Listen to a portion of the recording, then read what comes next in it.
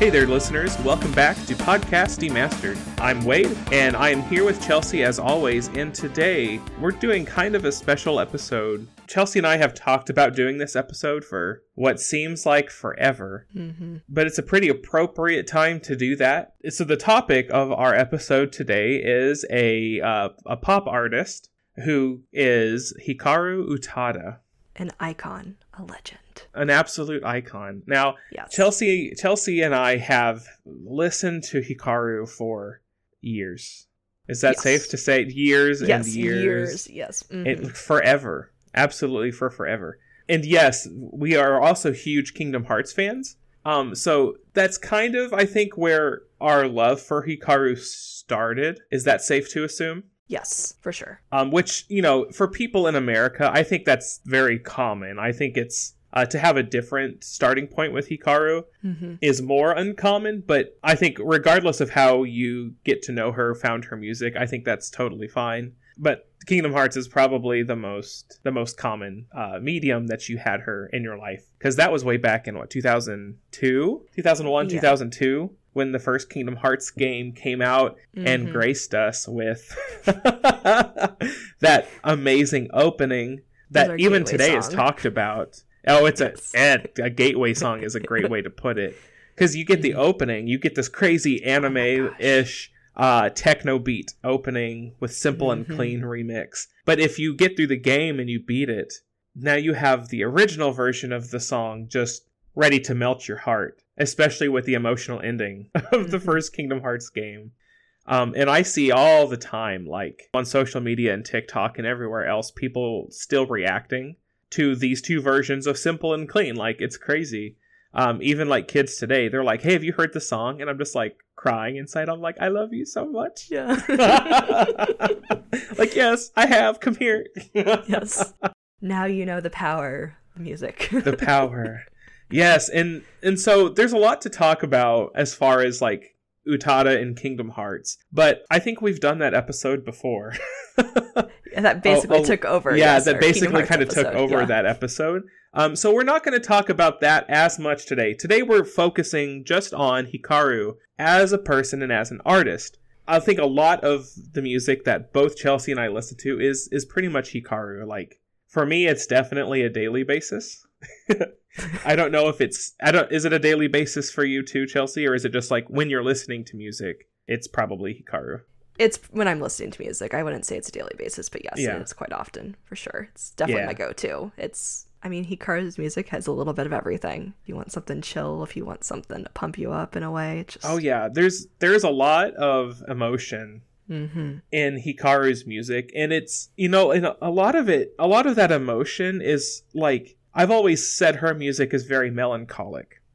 Even when you have an upbeat song, a very happy song, there's something about the music that it's still slightly sad, or maybe slightly lonely, or there's always two sides to her music, I feel.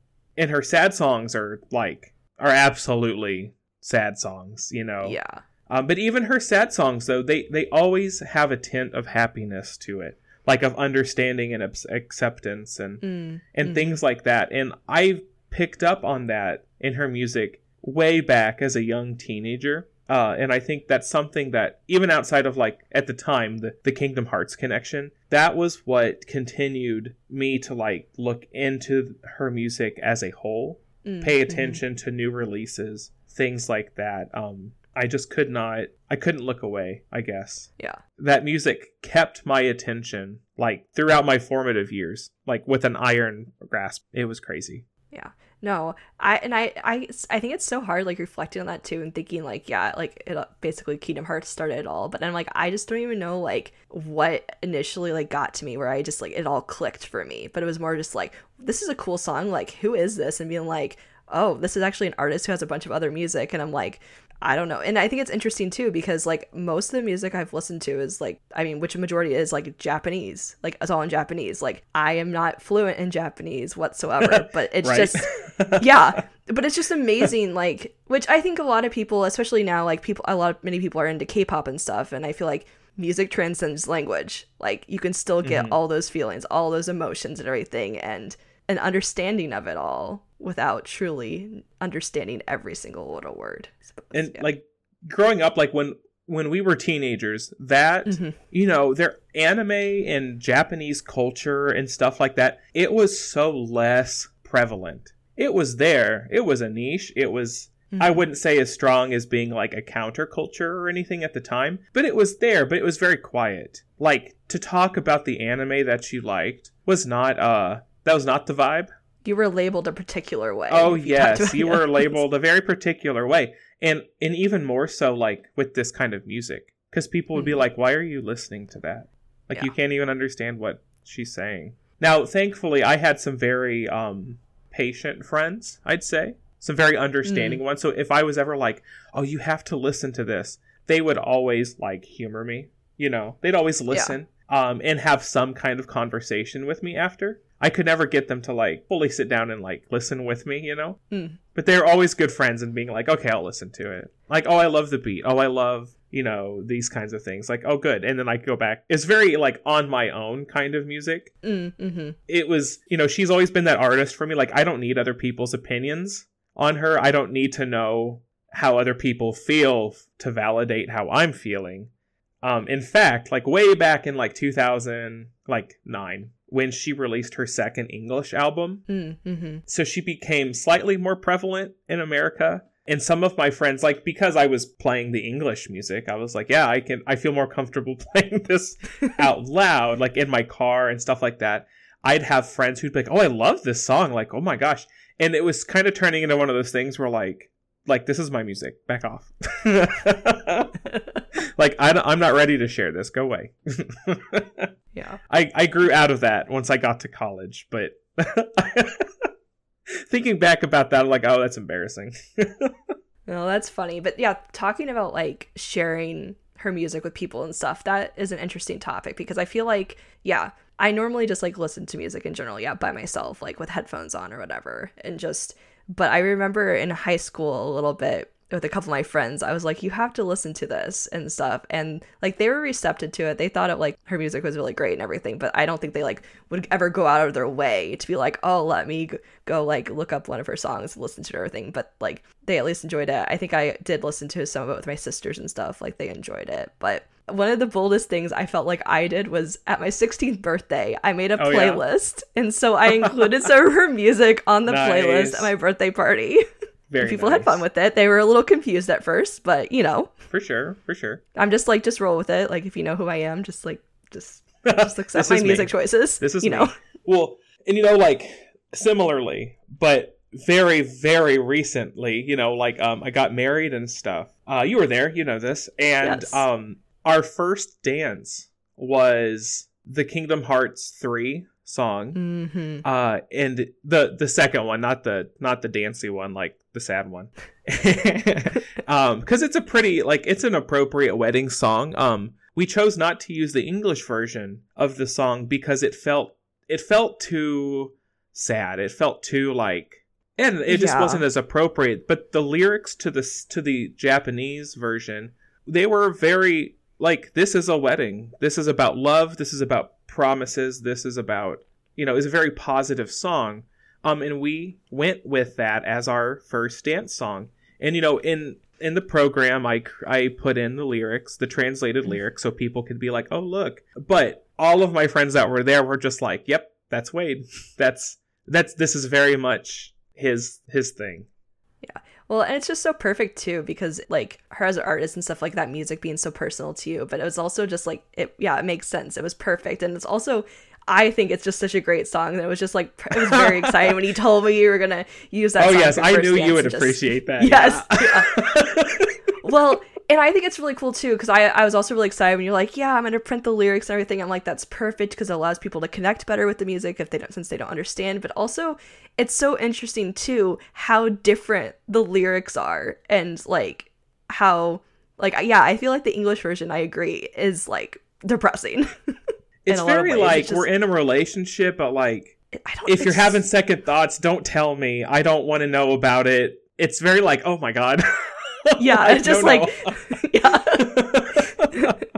Congratulations on getting married. Let's use these lyrics. No. Oh yeah.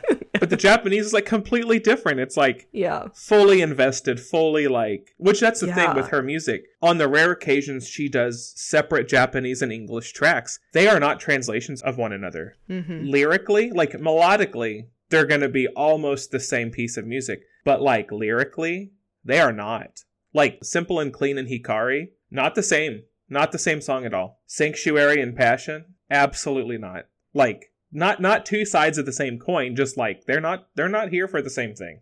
Yeah. Which is just absolutely incredible in so many ways about how you can take a song and then just like it's different in different languages, like completely like the meaning and stuff like that. Like that's pure talent, obviously. Like that's incredible. Well, just yeah, she's gone on record several times because people have asked about her like songwriting process, and especially like the Kingdom Hearts stuff, right? That stuff gets brought up a lot with her. And she's gone on record before saying like, well, she does not like writing songs that need two separate like versions, like two professionally done versions. Because when she creates a melody, regardless of if she's writing it first in Japanese or if she's writing it first in English, she's writing that melody to go with those lyrics, to tell that story. The particular thing. But when she has to go and like, well, here's this melody that's already been set aside, and now I have to like, am I supposed to tell the same story? Am I supposed to like make it the same thing in a different language? She has gone on to say that she does not like doing that because she feels it messes with her like integrity as an artist. Now, she's also said that like she understands that people want like to take some of her older like Japanese hits. People want her to make English versions of those. So basically doing like a cover album of herself. Okay. And she's gone on to say that maybe someday she'll do that. Maybe someday, like way down the road, she'll revisit those songs in that manner, but she's not like, it's not something she wants to do or feels that she needs to do right now. Yeah, no, that's so interesting because I was like thinking about that more while you were saying that, but like, yeah, I don't need like solely like all English songs or anything like that. Like, because I've just accepted the songs for what they are. Like, I definitely would love like for sure. translations of them all. Like, and you know, literally like look up all those. So much better. She's been so much better with that, like, since she came back from her hiatus. Like, translating the Japanese lyrics herself. Or even the few English songs she's done since then, like, she's translated those into Japanese as well for her Japanese audience. So that, like, and she does that for both groups now because she doesn't want, like, she's happy when people go and do it themselves, you know, for other people. But she just wants to make sure that, like, things are not, like, misconstrued, you know? But she's been a lot better about doing that the last, 7 years, 8 years. I think that just sounds like such a long time now. Oh my gosh, I know. Since her second era started. Oh man. But yeah, that's also, it's so interesting because like with the Kingdom Hearts songs, how there are like, I feel like those are mainly the ones that people most will see, that the Japanese and the English version. And it's just like, yeah, sometimes it's just like, I would just be happy with one option, like, you know, but I don't need both, but both is Utada, great. so, you know, that's cool. For sure. But yeah, no, I mean, like I said, like I still don't probably know what half the songs or all the words are in like most of her music, but I just enjoy it for what it is. But for what it is, yeah. Yeah, I'll just read a translation. Like, I'm cool with that, but I don't need that to be like all of a sudden like an English version. No. Yeah, I know there's so many people on YouTube who have taken Japanese songs and tried to do like a direct translation into singing an English version. And those are very hit or miss. Sometimes the lyrics work out pretty well and sometimes they don't. Like, I'm not here to bash because I have tried that in the past too.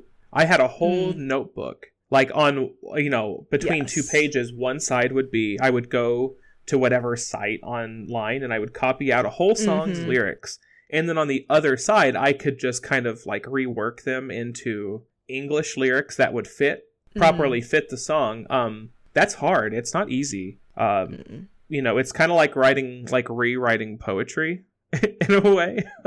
Yeah. That makes sense. Which I think that's kind of what she talks about when we talk about integrity of the music. Like, we're not here to reshape. We're here to just enjoy the way it is. Yeah. I mean, talking about just like when you're saying like her second era being like what 7-8 years like so far, I'm like, yeah, no, that's crazy. Her music is like what we have grown up with. I feel like it's just like it's our lifetime follow.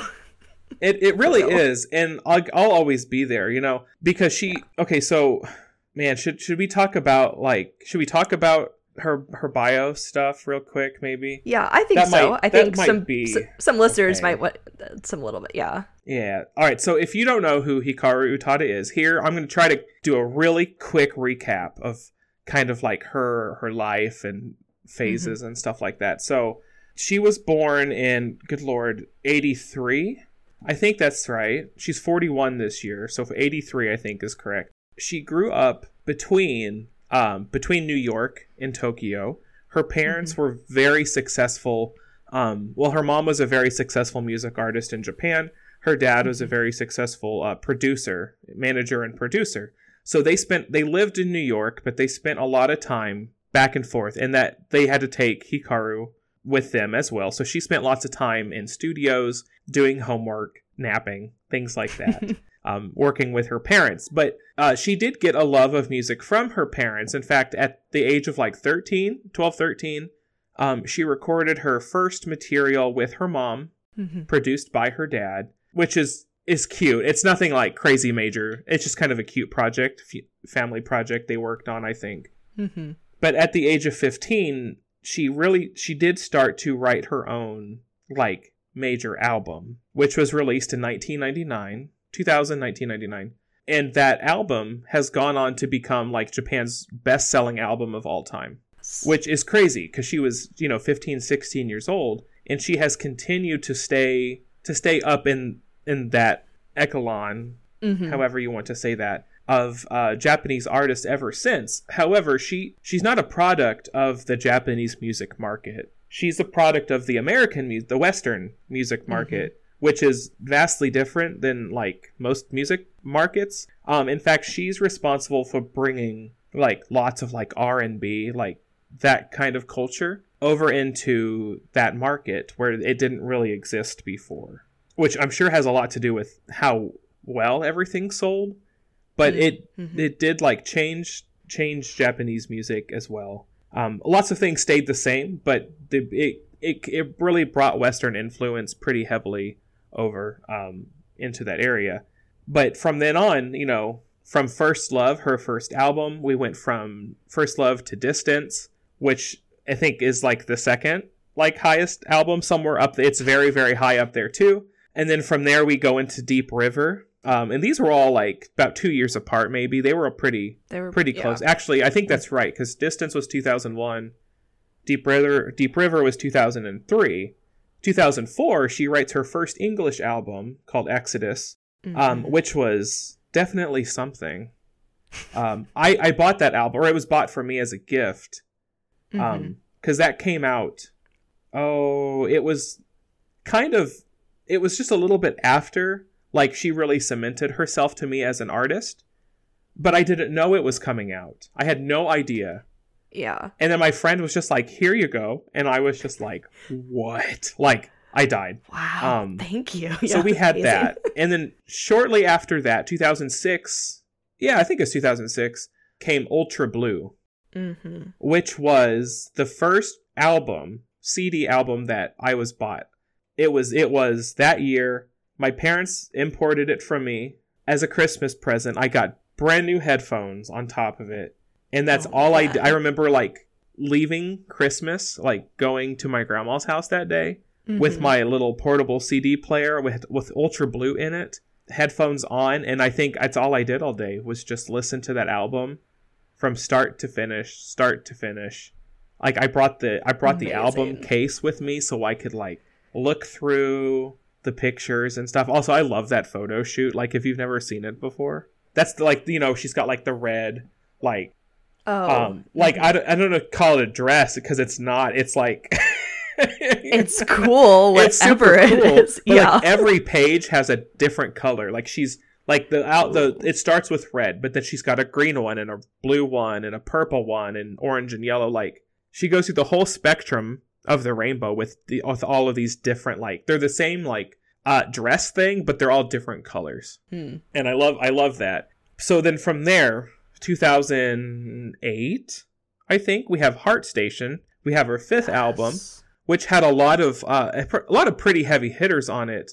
But I remember the internet being like talking at the time, like, oh, she's going downhill. Everything's very pop, very electronic, very this and that. And I was still in love with it. I was like, it's great. It's amazing. I love that album. Heart Station. Oh my God. We'll have to jump into that here in a bit.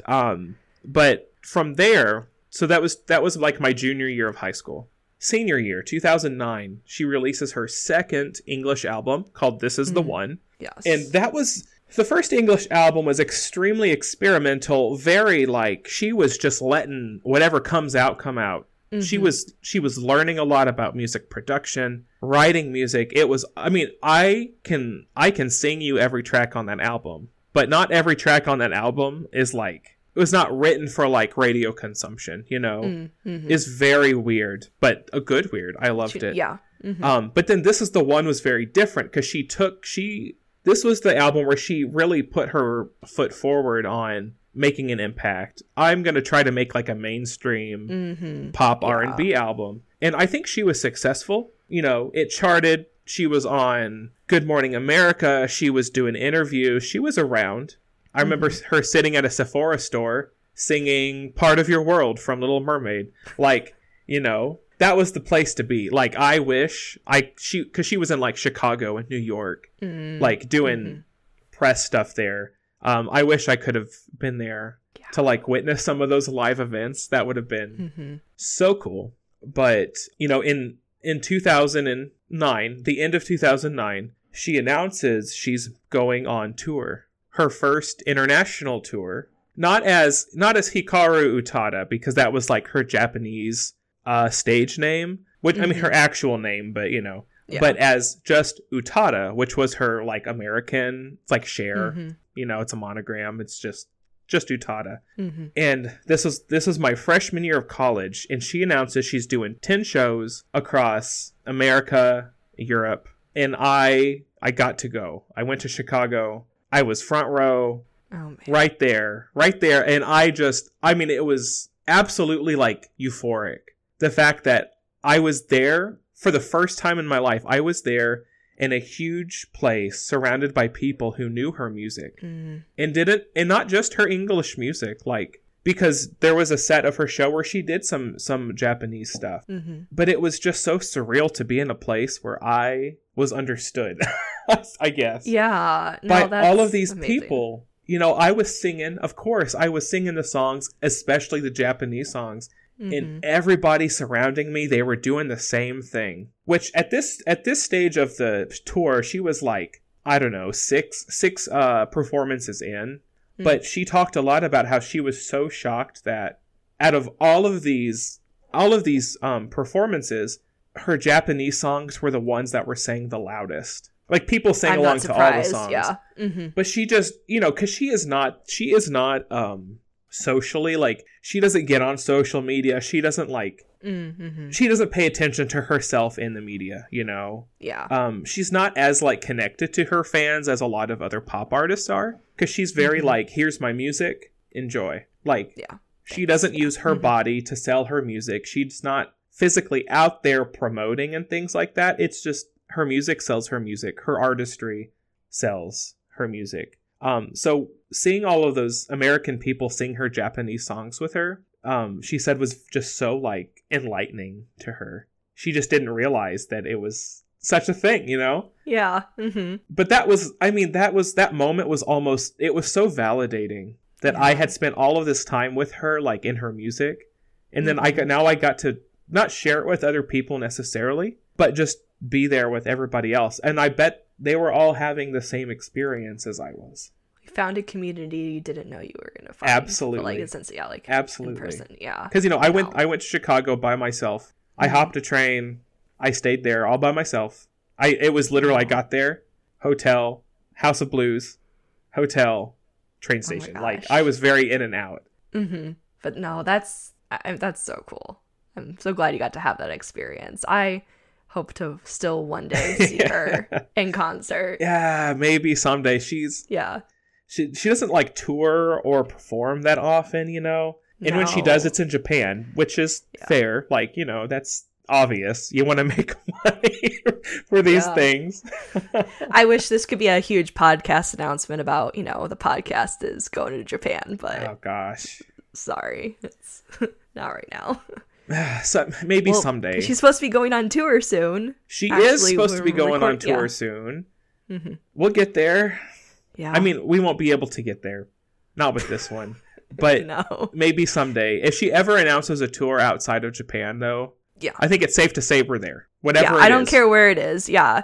Even if it's in Europe, like, I'm there, but I don't know. I mean, and she lives in London. So part of me really wants to think that it's not too far, you know? It's not that difficult. It's attainable. Yes. For her to be like, I'm going to just do it. She's right there. Like, come on, man. Come on. Mm-hmm. But anyway, so to continue, she does this. It's successful. You know, all the shows are sold out. And this is like back in the day where you had like to buy tickets of things like this. You have to like be on your phone, your little flip phone. You're so old. I know. There's no like, there wasn't websites you buy. Like this wasn't a thing yet. But, you know, that happens. And then shortly after, she announces she's going on hiatus. They're releasing like a single collection. She had released one already, so this is like the second one where she was re-releasing all the singles all together with like 5 new songs. And then after that, there's going to be like a two concert event. But after that, like she's leaving, and it was an indefinite hiatus. Like she didn't know if she was coming back, how long it would be. But just being so successful and having had to grow up in such a circumstance, she wanted to be out of it. She wanted to be a person because she had tried to go to school. She went to Brown University, majoring in like some biology thing. And she just wanted to experience life as a normal person. But she had to drop out of that because even at the time when she was just primarily a Japanese artist, she was still recognized too much to just go to class and come back and live. So she just wanted to live. She had already been married and divorced.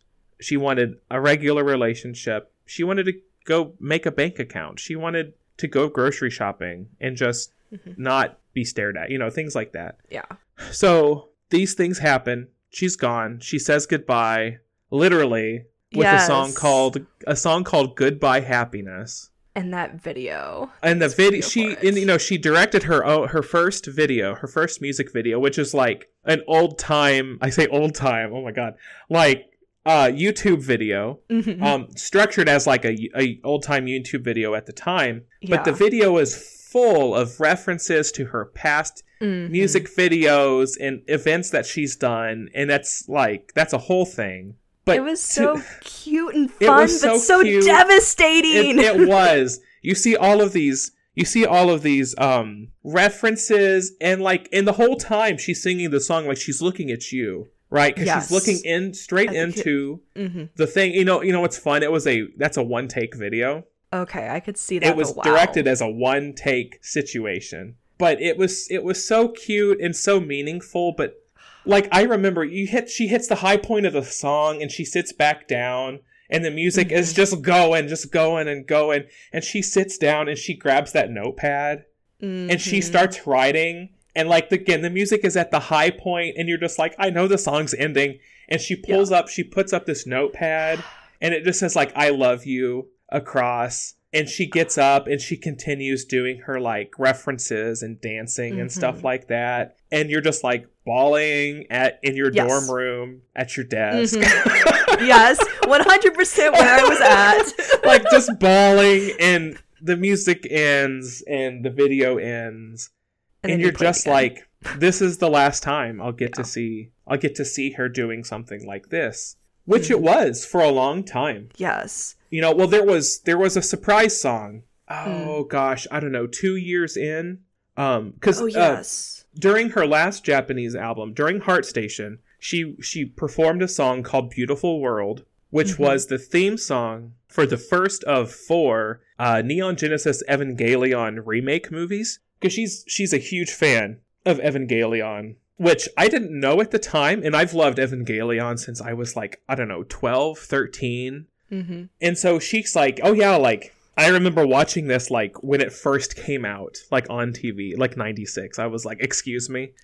So they're like, hey, do you want to do a theme song? And she was like, hell yes, I want to do a theme song. And she did it. And it fits that movie so perfectly. But anyway, she had written that song for the first movie. They took the same song for the second movie, and just remixed it. But then there was a good gap between the second and the third movie, but she came back quietly to release a new theme song for the third movie, which this song was vastly different than the first song.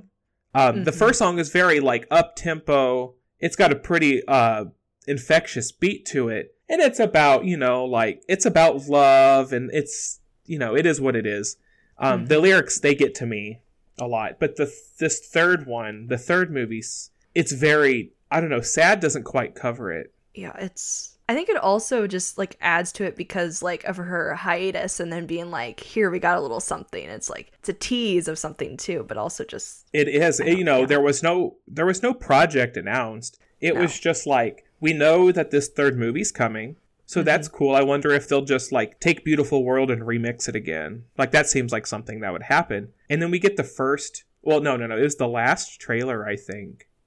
That I don't even remember if the trailer had the song in it, but the trailer was like featuring new music by, and it was like, what? And then this, you know, the movie came out very fast after that trailer came out, and like being in America, like we didn't get to hear the song for like, it wasn't like right when the movie came out. It was like a few days later maybe or something, but like people were like, oh my God, like this song is devastating. Like, this is, whoa, what is happening?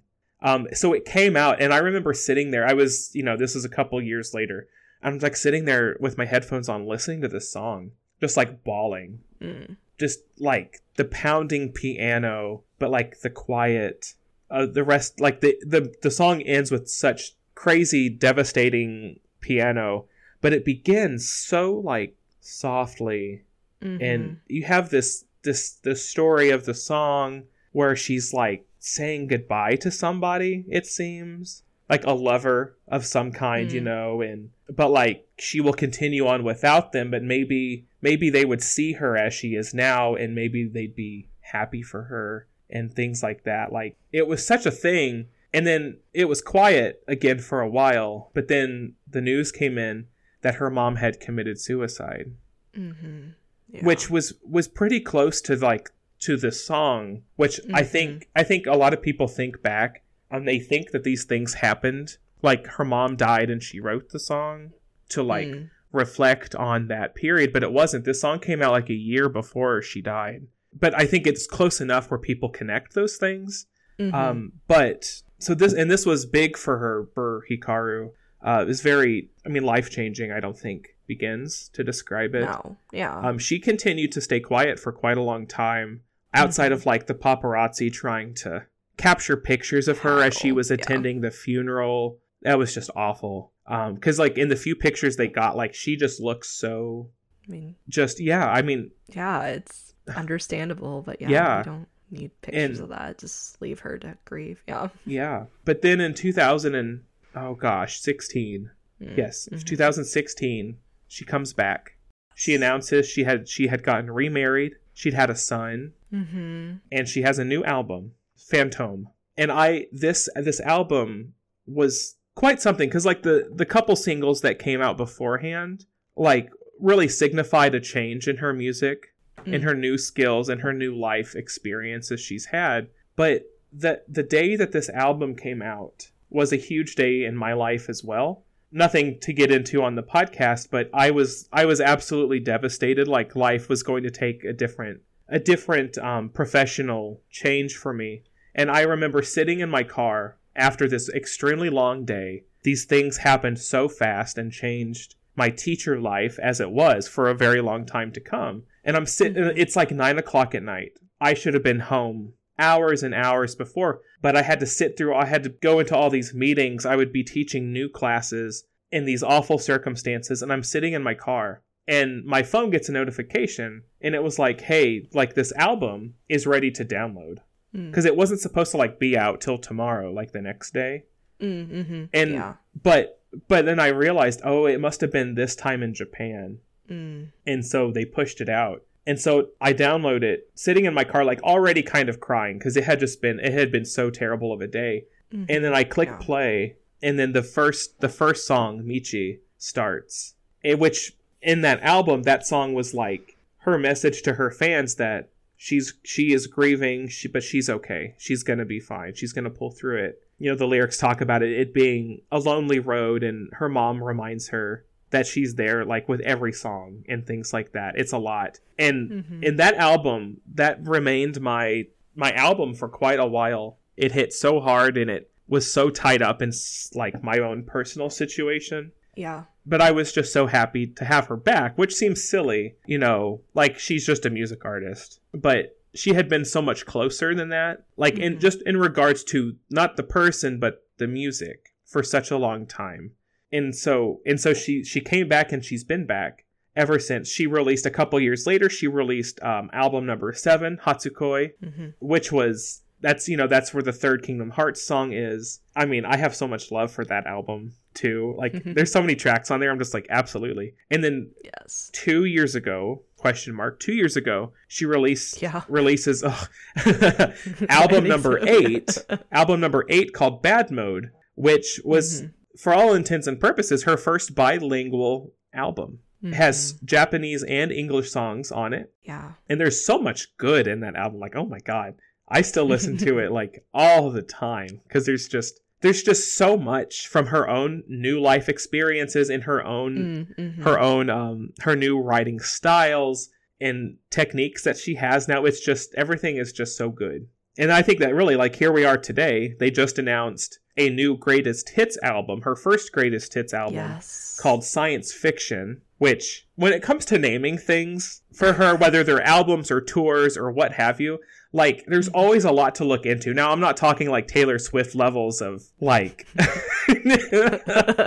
It's not like that. It's not like that at all. But I'm curious, because the last tour she went on was Laughter in the Dark, which she got from a book. Like, you know, it's not anything too crazy deep, but, like, it always kind of helps tell you, like, where her train of thought is. What's she been doing lately, that kind of stuff. So, interested to see how this next...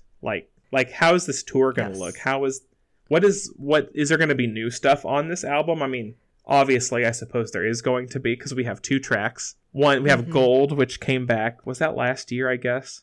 Yes, I think, yes. And then we have another one coming out just like next month, like literally a month from today, just about. Yeah. But I'm really curious to see what this... I know. I want more information. I'm impatient for this. Yeah. But anyway, we'll see. That was there's a lot of stuff that I skipped in that kind of quick timeline, but I think I got the albums. I think I got all the albums. Yes.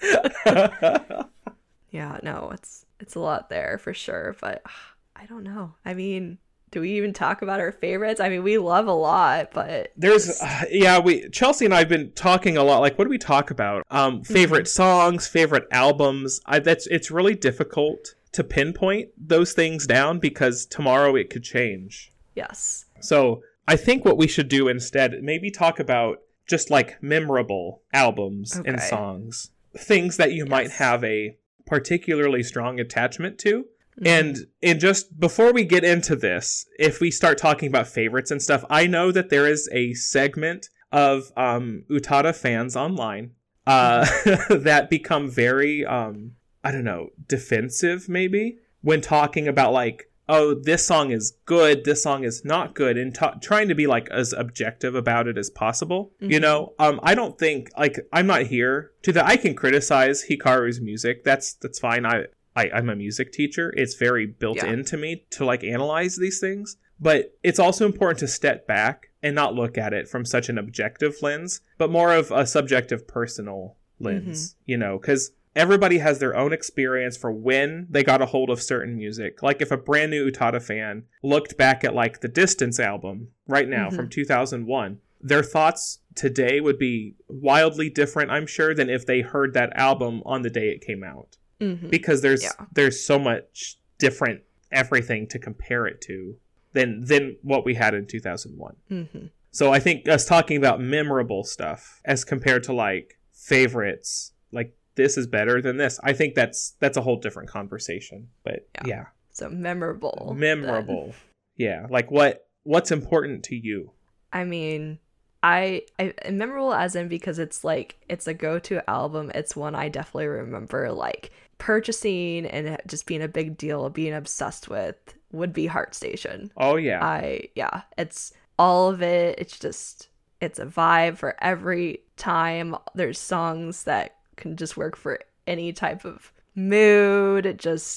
There's such a roller coaster of emotion on that. And like and when this album came out, there was so many like there's a lot of people talking about this album because the tracks were like here and then they're way over here, and then like the new stuff was so like, what did she just say? Like crazy. Can you give me an idea of some major songs for Chelsea on this Heart Station album? Like all of them? I mean, I can narrow them down. I mean, we have everything from like Fight the Blues, Prisoner of Love. Oh, Prisoner of Love. You know, that's the only... So Hikaru's written lots of music for lots of like J-dramas. Like her music gets used a lot for that. Not so much for anime. I think there's literally like 2 anime, maybe, that she's like used songs for. And they're more like modern. They just kind of just happened in the last 4 years or so. But the song Prisoner of Love was used for the drama, was it Last Friends, I think? Yeah, I don't remember the specific name. I do remember this. That's roughly, the only J-drama I've ever seen. And I actually ended up loving it. It was like the song aside, although the song is all over that thing. It's played like 4 times an episode. Good Lord. Like all the dramatic moments, which there's a lot because it's a J-drama. Like it's always playing. But the story was really, really good. Sorry, I interrupted you. Go ahead. No, you're good. Yeah, no. Just when you start with one song and just branch off of it, it's just there's a lot of love for sure. I think Beautiful World's probably like my big hit because again it has the attachment to Evangelion. The lyrics they hit me for like personally really hard, but it's such a groove too. Like I play it and I can just move to it. It's so good. But I was like Flavor of Life. I forgot. I don't know.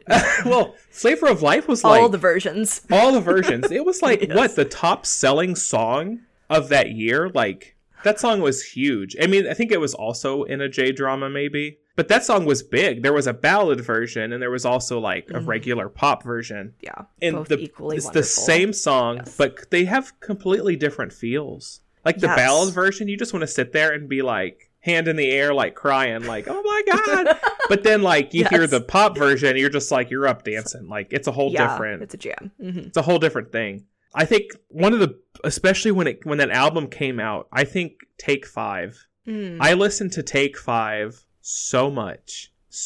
And when she sang it at the Wildlife concert, like the last concert she did before her hiatus. She sang it there, and I about died because she picked her That's songs. Amazing. Yeah, I know for live. The songs that she picked for that concert. That was not like I have to promote this new album. That was like, I'm picking the songs. I'm doing what I want. Yeah. I'm singing what I want because it could be the last thing I do. And she put that song on there. And that song is very depressing. It's very much about suicide, you know, and the feelings that she imagines coming with that. It's very ending. There's finality in that music. And even the end of the song like cuts off. Yes. Like there's a sudden stopping. And straight into the next song you go. But that song, it hit me really hard too. It's such a ethereal feel to it. You can really just get lost in that. That's a really good word to describe a lot of her music too. Well, especially on this album too. Yes. Especially on this album. You can just close your eyes and you can just disappear. You can you can be gone until the album ends, you know? Yeah. I love that. Like, it sounds like we're like high or something, like listening to fish, listening to some fish or something. But, you know, it's similar, you know, it's very similar. Yeah. Yeah. Natural highs like all over the place. Oh, speaking of natural highs, there's Kiss and Cry. I was going to say, that's a Yes. Yeah, so Kiss and Cry, that's a vibe too. Oh man, yes. Hey, there we go. Perfect segue. Any other remaining tracks on Heart Station? I mean, like I said, they all hit me. There's so times. much. Like, I mean, there's obviously one Heart Station. It's called Heart Station. That's another one of those things where you can just kind of hit play and like disappear into. It's so synth heavy. It's just like gone. You're done. Yeah. There's also Celebrate. It's a little fun at times. Okay, Celebrate was the track. I remember that coming out, and people are like, and this is a conversation that had come up before, but like people listen to Celebrate, which is basically just like, I'm gonna sneak away and have myself a secret wedding with maybe a girl, and it was like people were like, is she gay? Which again, this is not the first conversation that had come up about this, because lots of her lyrics are very I don't want to say, like, they don't point in directions. They are very vague. They're very, like... Up for your interpretation? Up for interpretation. Or just sometimes even a little provocative towards, things like that. And not even just, like, in a sexual way, like an orientation way. But in, like, there's a song from Ultra Blue, which is actually the title track, Blue. Okay, yes. Blue is a song that... is another one of those. I think that's probably the track from Ultra Blue that I would like if I had to, if the ship was going down and I had to save a child. It's Blue. I'm taking Blue. Ultra Blue. I'm taking this. Because like the music to it is just something I had never heard before. It was so emotional and raw. And then I looked at the lyrics. That was just listening to the song and her like honesty with her voice and stuff. I was like, whoa. Like, this is deep, and I don't even know what it's about yet. But then I went and looked at it, and it was, the song talks about being in a place that, like, you should know. Like, this, I was raised here, but I just don't recognize it anymore. She talks about how, she's a girl, but the color blue just seems more natural to her, And this is something that she's talked about a lot, like, in speaking Japanese... She uses a very masculine form of Japanese because that's just how she had always talked when using the Japanese language. She doesn't use the feminine versions of things or the like she's there more for like the dominant type of language, and so she just felt more comfortable being that kind of person and not the subservient feminine type. Like that did not feel comfortable to her, which makes a lot of sense. Just a couple years ago she was doing an Instagram live or something, and she came out as non-binary. And and I am sure if anybody is listening that for an hour they've been like he keeps saying she. Utada is comfortable with she they pronouns. Yes. If you didn't know that, go look at her Instagram. Like, the pronoun thing doesn't bother her very much. It's more about how she feels about herself and not what she wants to be seen as. Like, it's very subtle. But when she said that, I was just like, yeah. Because she's had so many songs where she has talked about how as a person, she feels very vague.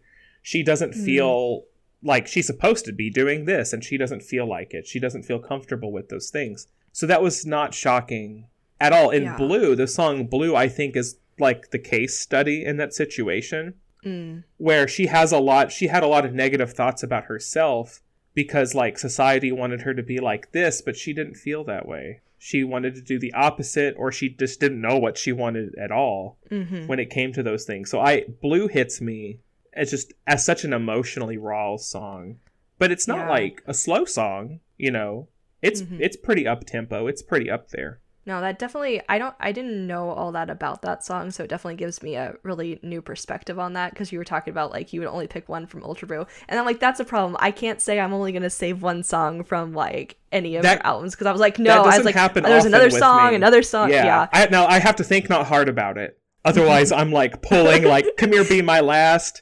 Come here, passion. I keep trying. This is keep love. Trying. Oh my god. Oh my gosh. Okay, so Keep Trying and This Is Love actually are two of my favorite songs to sing by her. Although, like, by the end of Keep Trying, like, my voice is dead.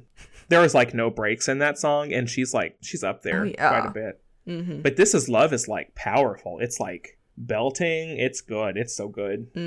Yeah, no, those are... No, Ultra Blue will always have that place in my heart because it was my first like physical album that I had.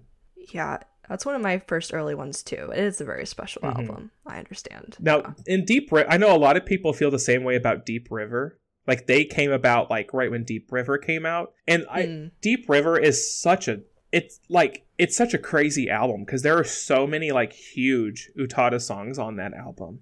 You know, you have Traveling, you have Sakura Drops, you have Final Distance. Yes. Deep River itself was not a single, but it got a music video, and that song is also very like sad. Makes it like inwardly reflecting. Have you ever heard Deep River before? I think it's been a very, very long time. Oh man. After we get done here, go listen to just watch the video at the same time as Deep River. Yeah. Pull up the lyrics though. It's very like self-searching. Like, oh man, I'm trying to remember some of the lyrics from that song because they're so powerful. One of my favorite parts of it is like everybody finds their way to the sea, but and like that's how like that verse ends. Like the sword of individuality is bequeathed to everybody, you know, and something about like using that sword not to protect and not to destroy. There's like a whole thing in that song that just it's a vibe. I love it. Like the guitar, oh my gosh, like the guitar that goes throughout the entire song is just like perfect. Okay, I'm looking forward to listening to this. We'll have to do it together. We gotta do it together. Okay, so the episode's done. Bye. Yeah, bye. No. We have stuff to do now. Yeah. But anyway, so in a lot of those albums, that's like her older stuff now. Like that's crazy to think about, right? Yeah.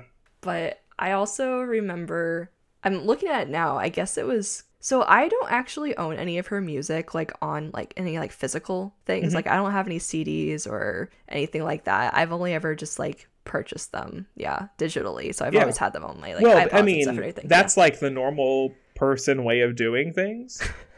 Like, you remember way back when her music was not on iTunes? Yes. Or like not hers, but just like if it was outside of America, like you couldn't just go buy it because every iTunes store was like separate in its own country. Yeah. So I had a very weird memory about this, about obtaining her music. So I tried looking it up, but I know it was real. There was a time, I think, when Coca-Cola, like, you would like collect the caps and you would get like free downloads to music. I think it was Coca-Cola. Well, they had like a lot of her music on there. And so interesting. I think I drank a lot of soda during that time and I got a lot of her music that way. I mean, I know like during the time of the, like right before the hiatus, like with the second single collection, she did a thing with Pepsi, but I don't recall like that was, you know, I don't know. I mean, this if this was a thing, this is new information. But like, I also was paying zero attention to things like that too. So maybe. No, I'm pretty sure it was because I think it was this whole thing when I thought it was Coca-Cola where they had like their own like music like thing where you could like, you just got to like each cap was a single download for a song. So if I wanted a whole album, I had to get a lot of Coca-Cola. Oh my gosh. That's crazy. Which I do like Coke, but I know that's a whole thing. Yeah. I know people have opinions about that, but you know, it's just... But yeah, I remember that just being this very distinct memory. And I think it was actually, I think that's how I listened to Heart Station. I'm pretty sure. Really? Yes. That's crazy. Yeah. Well, now you can just kind of go get it wherever you want to. Yeah. I mean, I have all the music, It's just, but... Yeah, which is also just something interesting, which I think is also reflected too when we talked about anime too, about how things are a lot more accessible now than they used to be. And some things are crazily so, like, whoa. Yeah. And like, we were just like hoping for anything, or you have to get it imported or waiting for it, or just, but no. And that was great expensive. Now, so it's easy. Yes. Like, oh my God, like one CD, if you want to like import one CD, you didn't go to Amazon because that wasn't a thing. Not really. Yeah. You had to find a specific website, and then like the album, like the CD, you go to Walmart, you buy a CD for like $12, right? That's the CD would be like $35, and then like to ship it across the world you are probably like doubling the price at least. Yeah. It was bonkers. Now, luckily today, even importing those kinds of things, it's a lot easier now. If you must have them physically, that process is much easier. Yeah. Well, which I do have the Kingdom Hearts 1 soundtrack. So I did have that one, and I specifically wanted it because of, I mean, all the music, but especially because of Simple and Clean being on there. And yeah, no, that is an import, and I don't think I could fully comprehend how much money it costs to get that thing, but it was just the excitement of just having the music available. Oh yeah. I've been like very slowly getting the reprinted vinyls of her albums. Because like, I think it was like when Hatsukoi came out, I think that's when it happened. They did like reprints of all 7 at the time of her Japanese albums. And you could go buy them like all at once. And they weren't like, I don't think they were priced terribly. I mean, they were probably like $30 a piece, maybe something like that. But like right now I only have like 2. I have like Heart Station and Bad Mode. But I plan on acquiring them all just slowly. I'm not in a hurry. It's fine. Yeah. So someday. That's a nice collection to have for sure. And it's one of those things where it's like, it's special to me, and that's all that matters. It's mine. Yeah. It's mine. Although like, it's so great because you get to share Utada with your wife, and I absolutely get to share Utada with my husband. So it's and now we have each other. Yes. So like our little pool of people has like quadrupled. Yay! So we have that, and and the internet exists, and there's lots of people way out there who have enjoyed her music for either just a year or 20, 25 decades. Yeah. This year marks her 25th anniversary, and on the 19th, I think it is, the 19th is her 41st birthday too, which is crazy to me. Like, yeah.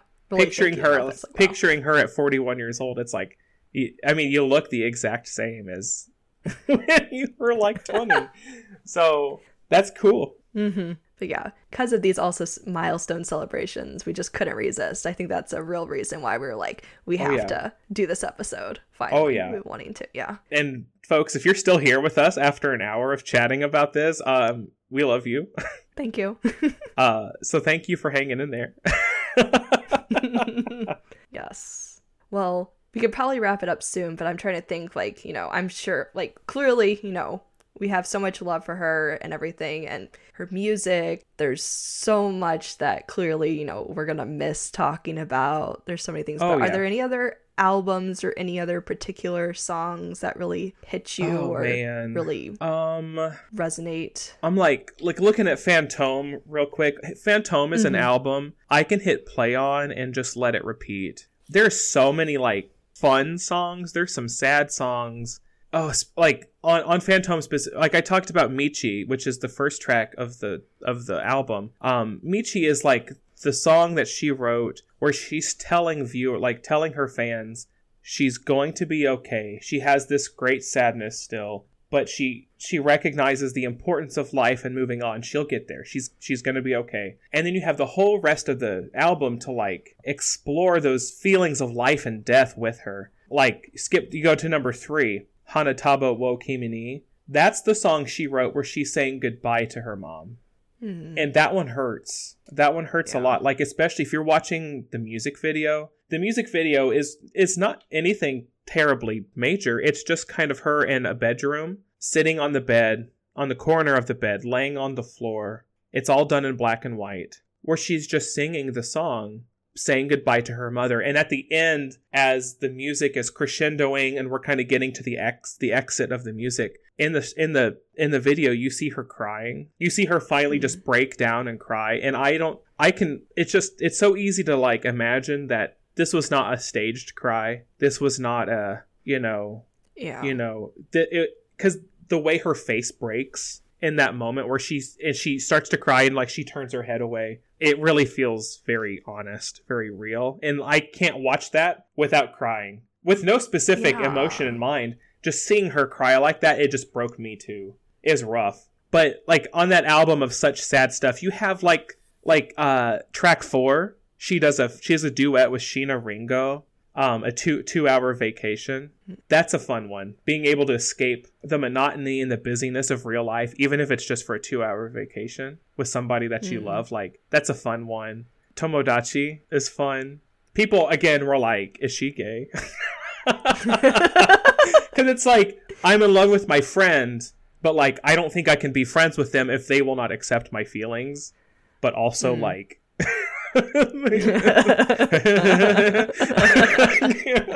That's a fun one. I love that one so much. And then Sakura Nagashi is on there too, from the third Evangelion movie, and it's the ending of the album too, so it's like, oh, you've like roller coaster of emotions, you're taking this journey with her. Sucker punch to the stomach, bye. Like, what a way to leave out. Like, rude. But like, Hatsukoi is great. There's so many things I could sing forever on that.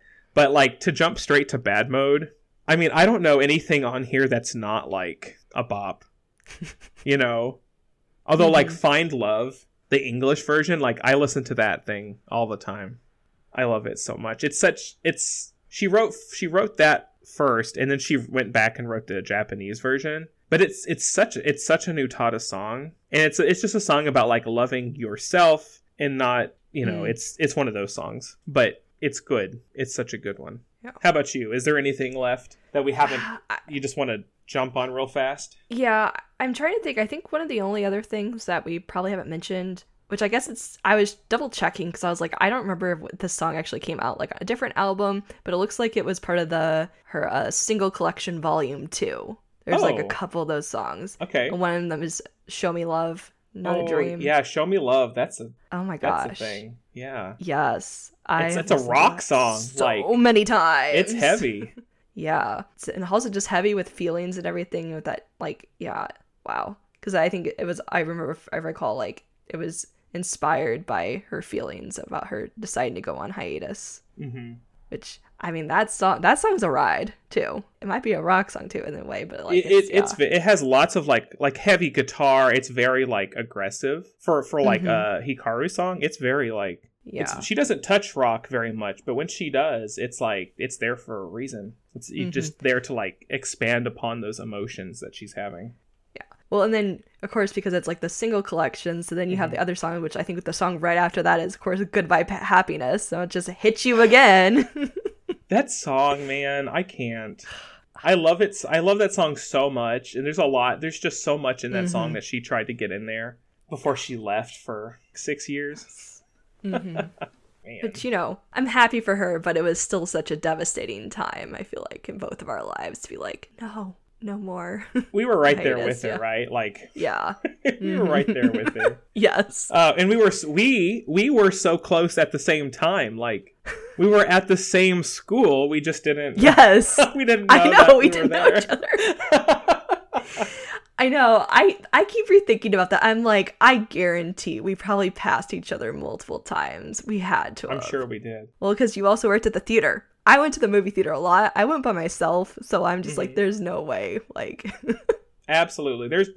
You had to have been around me so much without me noticing, realizing. Yeah. I guess that's the better word.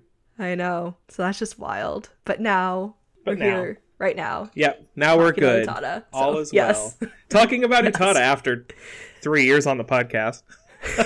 Yes. we might have to like quickly revisit. When she releases the greatest hits and stuff like that, we might have to just do a quick revisit.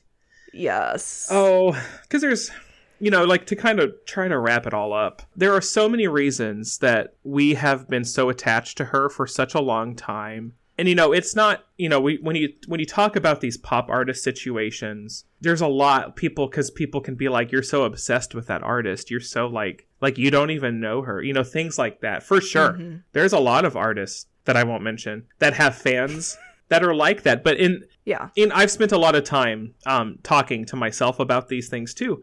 And it's the music 110%, you know, it's who she is in the music that she writes and puts out there to the world that says so much without like meaning to, you know? Mm-hmm. Yeah. Well, and I think kind of a side note, like I think it's okay, I think, for people to be attached to the person, because like the person that's sharing the music, like they're like putting their heart and soul into the music. And she's like, somebody who really does relating that. To it. Yeah. Yeah. Mm-hmm. You know, she's just not writing. She's not like in it for the paycheck. Mm-mm. Like, I think I read somewhere once, like she could retire. She could have retired when she went on hiatus and like been fine the rest of her life. I'll believe it. But she loves the music. She loves the act of writing. Like she writes and produces her own music first off, but she writes and produces for other artists too. In fact, like the last like few years, she's been like very like mentor-y to lots of up and coming artists, writing music for them, teaching them how to do the same things. And that's crazy. Like she's, for somebody who already has a legacy, she's creating a new legacy for herself. Yeah. And like on Bad Mode, one of the non-single songs, she let her son sing with her. Like adorable. Yeah. Just like her parents used to do. And he's a lot younger than like she was when she did that. Like that's crazy. Although she's very protective of him too.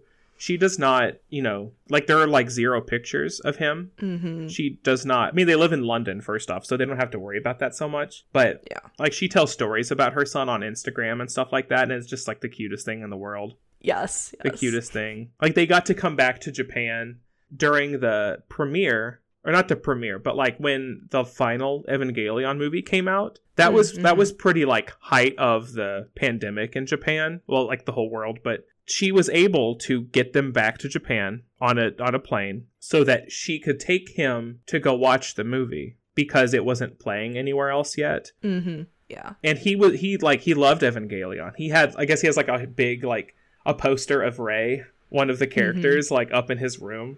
So she took him to go watch it, and she was like, that was an experience that like could not be duplicated. Getting to watch the end of this franchise. And then, like, they hit because I don't remember if he knew she had a song in it. Like, I don't recall if that was something that'd been, like, talked about, but he realized, like, oh my God, this is my mom. But, like, what a good memory to share with him. For those real. Things. Mm-hmm. You know, any last thoughts? I mean, I think I'm sure I always have thoughts. There's plenty of thoughts left. Yeah. But... That was almost a good spot to end on, though. A little bit of a little sweet note. Yeah. So, listeners, I hope that you're still here, first off. But I hope that we've inspired you, maybe not to like go out and listen to Hikaru Utada on your own. And I'm sure we'll be posting stuff of hers all over our social media, so you'll get the chance to listen and see and watch to whatever extent. But I hope that you have artists that you are attached to that speak to you personally. In my music classes, that's something that I push a lot. Like, have artists, have people that you feel close to, have music that is yours. Have music you share with people too, but have music that's just yours. I feel like that just to like the development of a person, I feel like that's really, really important. Because it's something that you can't get from anywhere else, I feel. So listeners, let us know if there's any other artists that you feel similarly to. Or if you go out and you decide to listen to some Utada, let us know what you thought. Let us know what you found. We're there to share those things with you.